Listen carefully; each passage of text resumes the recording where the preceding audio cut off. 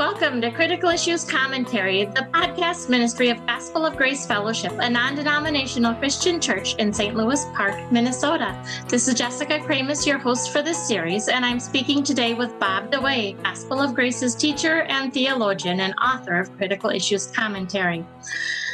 Now, Watchman Nee is someone that Bob has written about in various articles, but we really don't have one resource that addresses the issues surrounding him and his work. And I've been seeing quite a bit of quotes of Watchman Nee on Facebook and Twitter and different places lately, and some of them showing up from people that I would expect to be a little more discerning. So this morning, as I was preparing for this, I just did a little check to see just how popular he still is. There's two private Facebook groups for Watchman Nee. One has 21,000 members, and the other one has 14,000 members. The Facebook page, the main one that claims to be his or somebody associated with him, he passed away 50 years ago or so now. But the Watchman Nee Facebook page has 19,000 followers. Wow. So based on that, I would say his teaching is still around and going strong. So can you just give us a little background as to who Watchman Nee is, and then we'll talk about what some of the issues are. Okay, well, Watchman Nee was a Chinese Christian from the early 20th century, and his original writings that were published over here in America, I started reading them in the 70s. Okay. They were compilations by his students of notes that they took during lectures. And so some of the books out there he didn't actually write, although one would assume that somehow they reflect what he taught.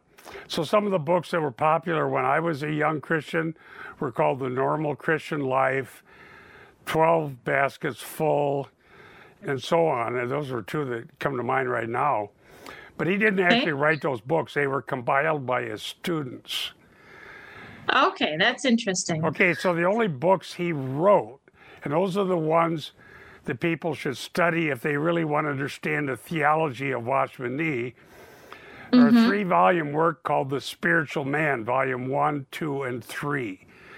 He actually wrote those because he was a little worried about how long he was going to still be on the face of the earth, and he wanted to get this material. And he actually claimed that he got the material by revelation from God. And that's why, if he didn't get it written down, it could be lost, because it isn't something that an ordinary person would ever be able to glean from Scripture. Okay, so now, just to give you a background of why I'm talking about this, is I really bought into this whole Watchman Nee when I was a brand new Christian in the 70s. And I read his books, and I particularly focused when I found out that The Spiritual Man was what he actually wrote. Those 3 volumes I read until they were dog-eared. And I still got one. There's volume 2. I found that. I had to get rid of all my research books that I disagreed with when I moved home and started working from home, because I didn't have room for all kind of books on shelves. But I found this one. I started rereading it here today. And boy, just a little bit of rereading today totally shows me why I was so confused when I was trying to be his follower. His stuff was so confusing and so difficult. And for 5 years, I tried to just be this, quote, spiritual man, unquote, that he was promoting. And it was like mission impossible. And now it's interesting to me. Today, I just sat down and started rereading Volume 2. This is 40-some years later, after I finally just gave up on it and went to just following the Bible. I started rereading it today and taking some notes. It makes more sense to me now that I'm actually using my cognitive abilities in my mind, which he warned against, because that would make you soulish. So I just analyzed it logically and rationally based on Scripture alone, and I realized that he has error after error after error and misuse of Scripture. Okay? But back then, when I was thinking this is from God, I need to follow it, I worked and worked and worked and wore out my original three books, going through them, and I never did feel like I achieved this spiritual man status that he was talking about. So then the spiritual man is something that you strive to become, not something God does in you? Well, he'll say, absolutely, God does it in you, but you kind of hold the key, because if you keep functioning out of your soul, then you're going to end up getting problems. You'll become soulish.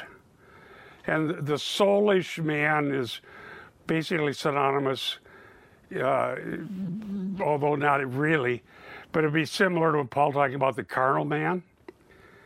Okay. And so he had this scheme that was laid out in these 3 volumes of what I call anatomical sanctification. And it's based on the idea of the body, soul, and spirit from this one passage.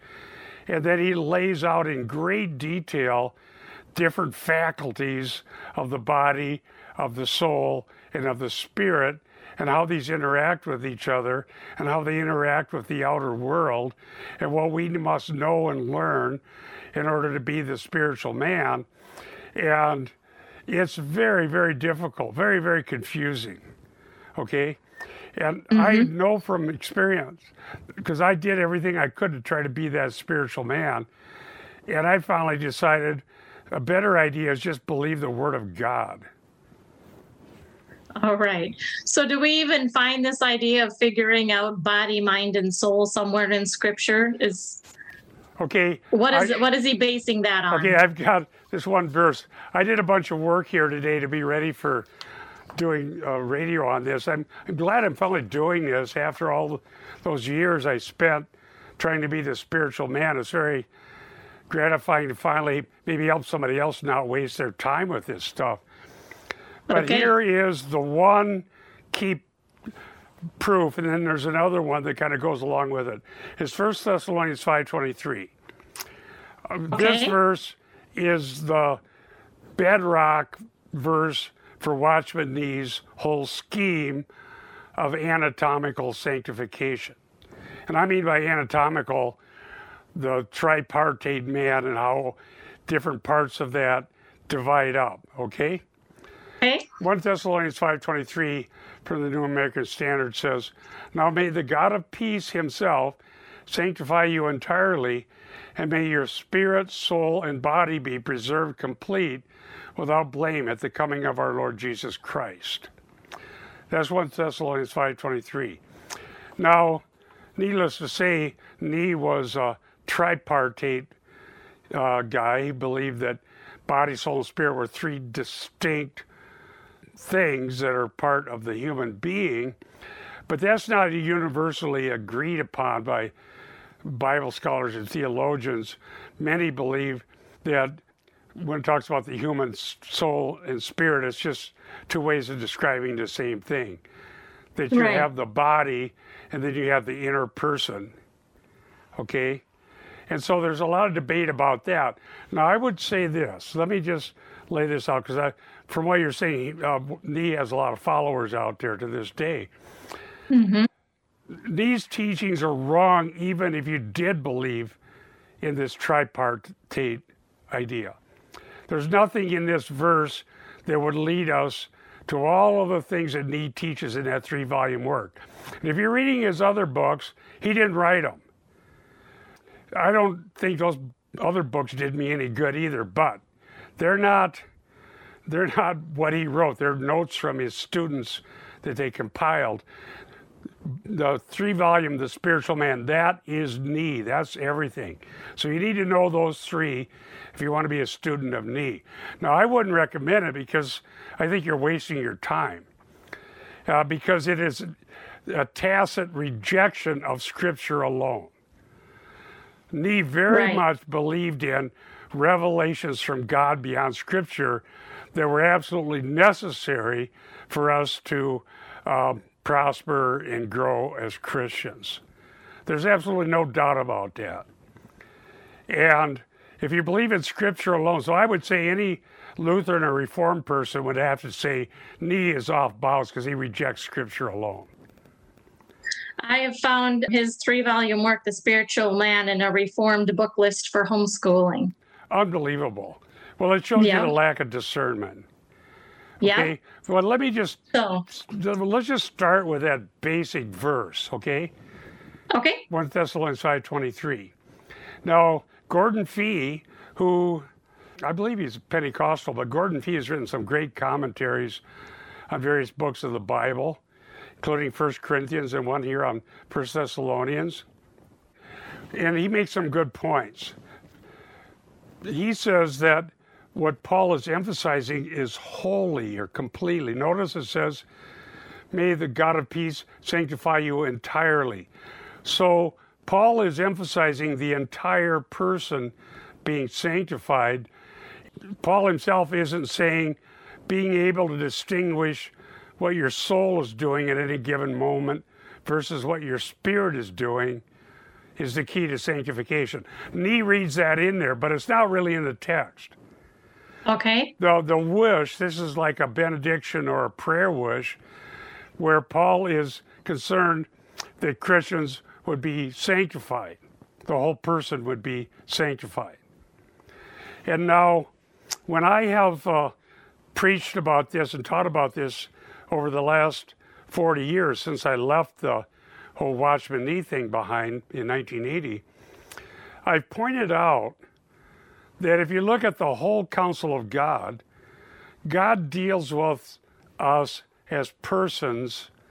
And if you look at the Old Testament, when it talks about the heart, it's talking about that part of us, the inner part, that would turn to God. Right. Okay? Serve me with your whole heart. When it says you shall love the Lord your God with all your heart, with all your soul, with all your mind, with all your strength, it means the whole person would be devoted to loving God. Right. Well, Nee is saying, and I got some quotes from that, I don't know if we'll get to it in this session, but we will, that the key is to divide up those parts and see how they interact with each other. I have a hard time even understanding how we would do that. How do I know how my mind is different than my body, which is different than my soul? Well, you might be able to do the mind-body thing a little bit, but when you go from soul to spirit, it gets real dicey. I don't personally even see the difference between soul and spirit. Well, Does he make some distinction there? There may not be one, but Nee has all kinds of details about how that's supposed to work. The spirit speaks to us through intuition, not through reason and rationality. Frankly, Jessica, after the series we just finished on yoga, today I sat down and just seriously read the first part of Volume 2 of Watchman Nee's book. I thought, man, I think I can see where this Eastern stuff comes in. Because the only way you can read his book and determine whether it's worthy of believing is by rationally contemplating his ideas, looking at the scriptures he's talking about, and trying to see whether the scriptures will actually teach what he is drawing out of the scripture. But it's almost a catch-22, to use a colloquialism or something that's just going to be frustrating, because if you analyze it biblically and you look at 1 Corinthians 5:23 and you say, yeah, it is teaching the difference between the soul and the spirit, and we better know the difference, and the soul's doing one thing and the spirit's doing something else, and this, if we follow the soul, will be soulish, i.e. carnal, and if we follow the spirit, something else. All of those are rational thoughts. Right. So even trying to be the spiritual man, you get stuck being rational, and then you end up being soulish. Dear listener, I'm a man who spent 5 years of the decade of my 20s trying to do that. I really tried. I was living in a commune. Jessica, you were a little girl when we were there. So you know exactly what I have fond memories of it, but I was just a kid. You were a kid, you didn't have to try to figure it out. You just got to play with the other kids and have a nice life. But in that group, we were so trying to be pious and to lay aside the world and to not be carnal and to find somehow the most perfection we could on this side of eternity. And I tried and tried and tried to figure this out. But you know what was wrong, Jessica? I always ended up analyzing it rationally, and then it sort of thwarted his point, which is you're supposed to follow what he called intuition. So let's talk about that for a second. Intuition can be any number of things. And if we're not using our rational mind, or we're not using God's words to kind of filter this intuition, we could be chasing after anything. Well, maybe this is a good... There were people in our group that were a lot better at intuition than I was. But they ended up saying, well, you had to communicate it, even if it's just like the old preachers would say, better felt than telt. Okay. I used to hear that one, but I don't even know what that means.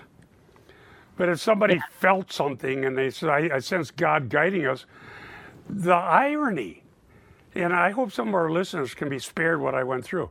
The irony was, even when they shared what their intuition was giving them in our prayer meeting or whatever kind of meeting we have where decisions are being made, we couldn't help but do anything but analyze it rationally. Right. Should we send a missions crew from our group up to Leech Lake, which we had a Camp Zion Harbor, to spend part of the summer there praying for people? I mean, we were making decisions like anybody else would. And so all the discussion ends up being rational. And frankly, Nee's book is written in rational language.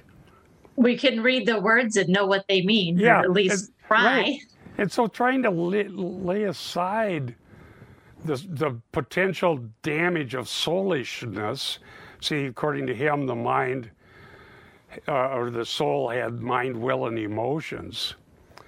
And the will was a good thing, and then the emotions were kind of neutral, but the mind could give us problems. And if the mind, according to Nee, followed the intuition of the spirit, then that was the spiritual man. But if the mind took its cues from data that was coming through the body, sense perception or whatever, it was very confusing. Then you had our time, well, I don't know which one I'm following. How would you know? Is there any rational way of knowing? Well, a lot of it comes down to motives, and then it gets even harder when you're trying to be a spiritual person. Okay? A lot of it, if you're not careful, it can really lead to introspection. Right. And if you do enough introspection, you can convince yourself you have bad motives every single time. And so that introspection can become crippling to people. And I remember thinking, well, if I do this, then I'm just promoting myself, and I'm probably soulish. And I think I'm probably selfish, and that's why I want to do this or that. And trying to die to self just made self seem all the more real. Yeah, there was a struggle going on. Now, you wouldn't have noticed that because most of the time I just laid that aside and went out and fixed cars. That made more sense. Yeah. Okay. So I was always attracted to people that were more engineer types like I was. Right. And so I ran the garden and made sure we had food. I fixed the cars. I counseled people. And I actually did preaching and stuff. But even in my preaching, I was just preaching the Bible because I didn't really know how to do anything else. Which was actually good. Well, let me tell you the irony. I'm sort of sharing my story here in this first part of this. Here's the irony in the whole thing. Two of my favorite books during those years were Escape from Reason by Francis Schaeffer. Okay. And The Spiritual Man by Watchman Nee. Now that's an interesting combination. Yeah, well, back then we used to talk about the double-minded man. I think that's what it made me. Today, when I was rereading Nee, I can understand it now. I couldn't back then because I could see he's teaching false doctrine. Right. Back then I assumed he was true, and then I couldn't figure out why I couldn't put it all together. Now that I look at it and believe that he's a false teacher, not that he didn't know the real gospel, but he took that as a starting point. Then you have to figure out all the rest in order to be a good enough Christian? You need to learn how to be the spiritual man. Okay. So he talked about deficient Christians constantly. Okay? So today when I was rereading some of that, I thought, you know what's lacking from me that I wouldn't even have thought about back in the 70s? Once for all. That's what's lacking. Okay? Right. And the once for all needs to be emphasized. And so Nee was saying, and I'll document this in some of our future episodes, but he was saying that the voice of God comes through the intuition, which comes from our spirit joined to the Holy Spirit. He took a lot of verses out of context.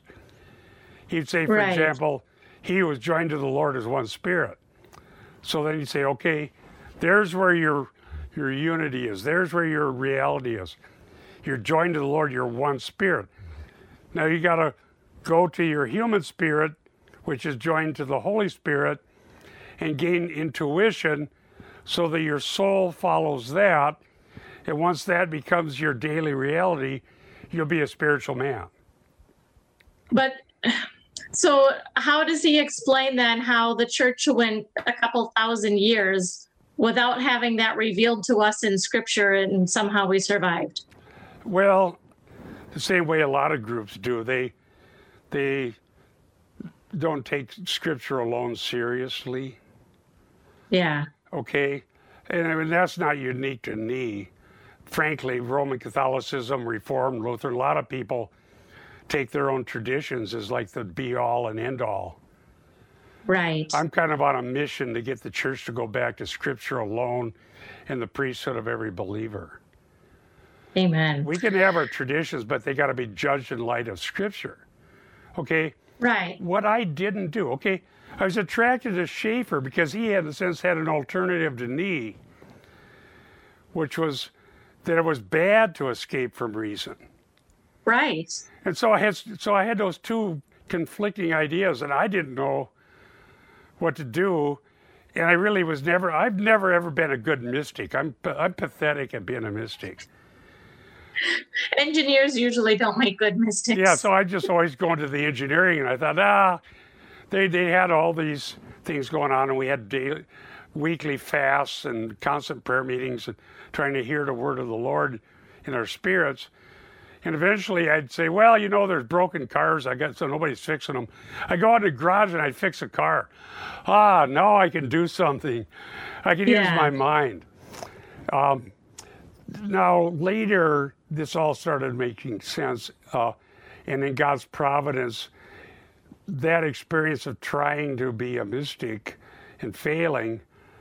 Now some people say, see, you just gave up because you're no good at it. And that's fine. They can say what they want about me because my experience isn't normative. The Scripture is normative.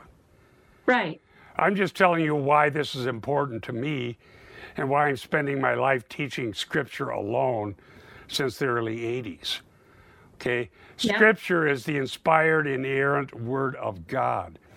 God spoke rational, meaningful words in human languages that are meaningful to God and to the hearer. And so when Moses went up on Sinai and the finger of God wrote in Hebrew, thou shalt not steal, what that meant when God wrote it and what that meant when Moses read it and what that meant when Moses preached it are all the same thing.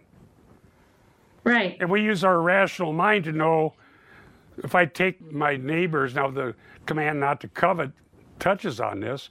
Don't covet your neighbor's manservant, maidservant, so on, wife and whatever.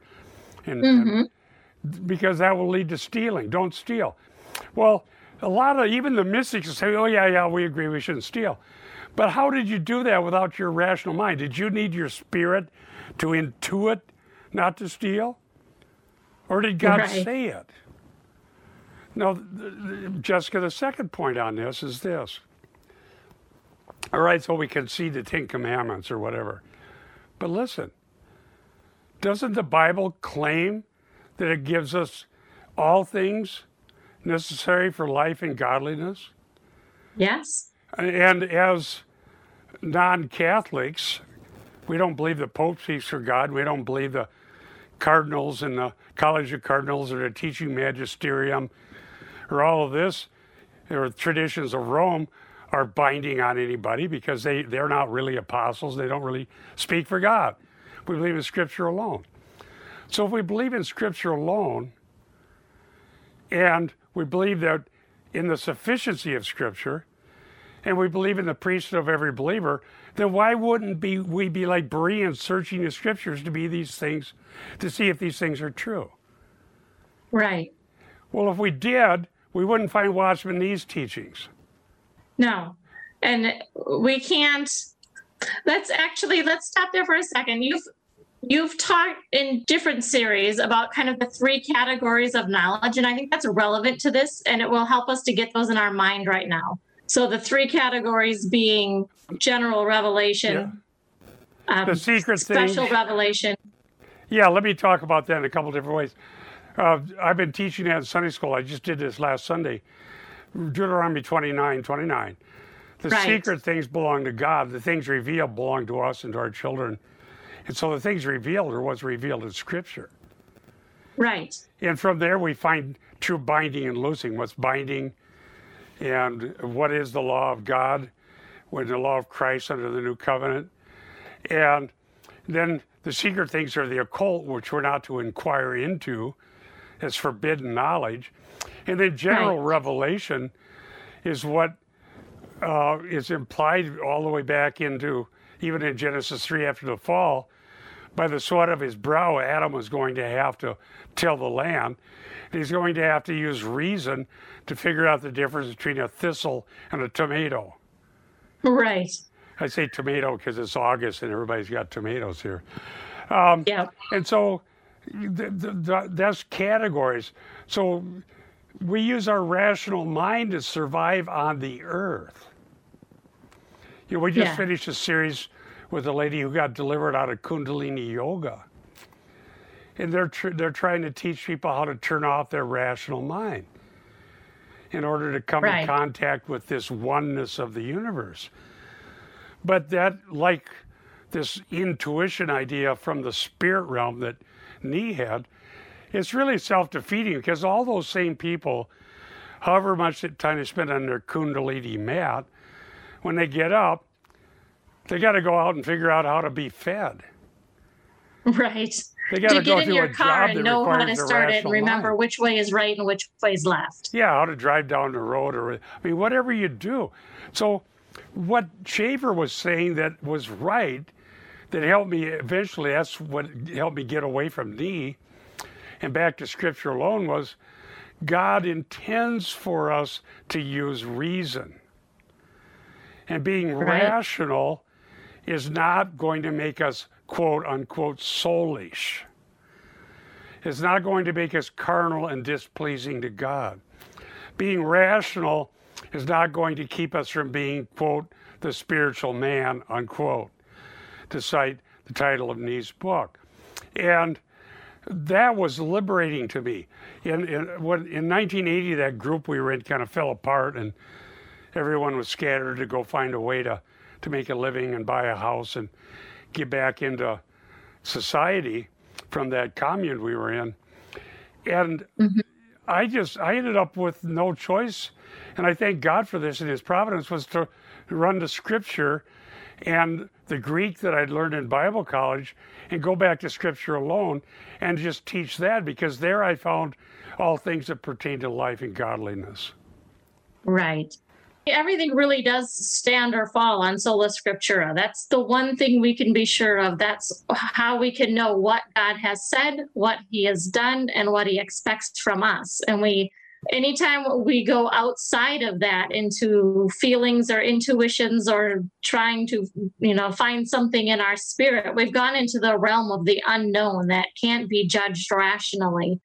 and it's always harmful to us. Right. So maybe to summarize that, we've really just talked about that one passage, 1 Thessalonians 5:23. Now may the God of peace himself sanctify you entirely. We're going to stop there. This is a prayer that the whole person would be sanctified. Whatever components, when we want to debate components, God wants us sanctified. Okay? And that your spirit, soul, and body be preserved complete. And I'll give you some more next time. I'll give you some more exegesis on that. But even if there is a difference between soul and spirit, and that's debated. But if you take the term heart, it's a bigger term, and it covers everything on the inner person. I don't believe that we have the rational capability of looking inside self and saying, aha, soul here, spirit over there. That's beyond us. How would we? I wouldn't even know how to begin to determine that. Well, you can, and I'll show something now. The next time on our next session, another verse is important to me, and he brings it up continually, is this one in Hebrews. Let me introduce that, where he says, well, I've got so many pages here. Hebrews 4:12, I believe it is. That the Word of God is like a sword that will divide asunder. Okay. The bone and the marrow, and then the soul and the spirit. So he's using that to prove, well, we can do that. We can divide between the soul and the spirit based on Hebrews 4:12. Okay. And if you take that in context, it's actually describing what's impossible. Right. And so what the author of Hebrews is describing to be impossible, he teaches is to be necessary for sanctification. Okay, that is a lot, and I have to admit it confuses me. So I'm glad we have more sessions on this because there'll be a lot of questions, but we are almost out of time for today. Do you have anything you want to add before we close? Well, don't be confused, saints. It confused me too. Paul's actual meaning is very simple. He's praying that God would sanctify us, and we know that that's the will of God, our sanctification. And that's right. Ultimately, we have a resurrected body, okay, and the whole person will be perfected in glory. And what we are as persons is what God intended, and God made us. And the means of sanctification are means of grace, and they're made in such a way that you don't have to be some special mystic to be sanctified. God actually sanctifies ordinary Christians. Amen. And he gives us the desire for those things that he uses to sanctify us. No new believer has to be told that they need fellowship or that they need to pray or that they need God's word. We love the things that he uses to sanctify us. Amen. We are out of time for this edition of Critical Issues Commentary Radio. You can access this program and many others along with years worth of articles at our website, cicministry.org. And we want to remind all of you out there, as it says in Philippians 1:27, stand firm in one spirit with one mind and strive together for the faith of the gospel. For Critical Issues Commentary, this has been Jessica Kramus and Bob DeWay, and we'll see you next week. Amen.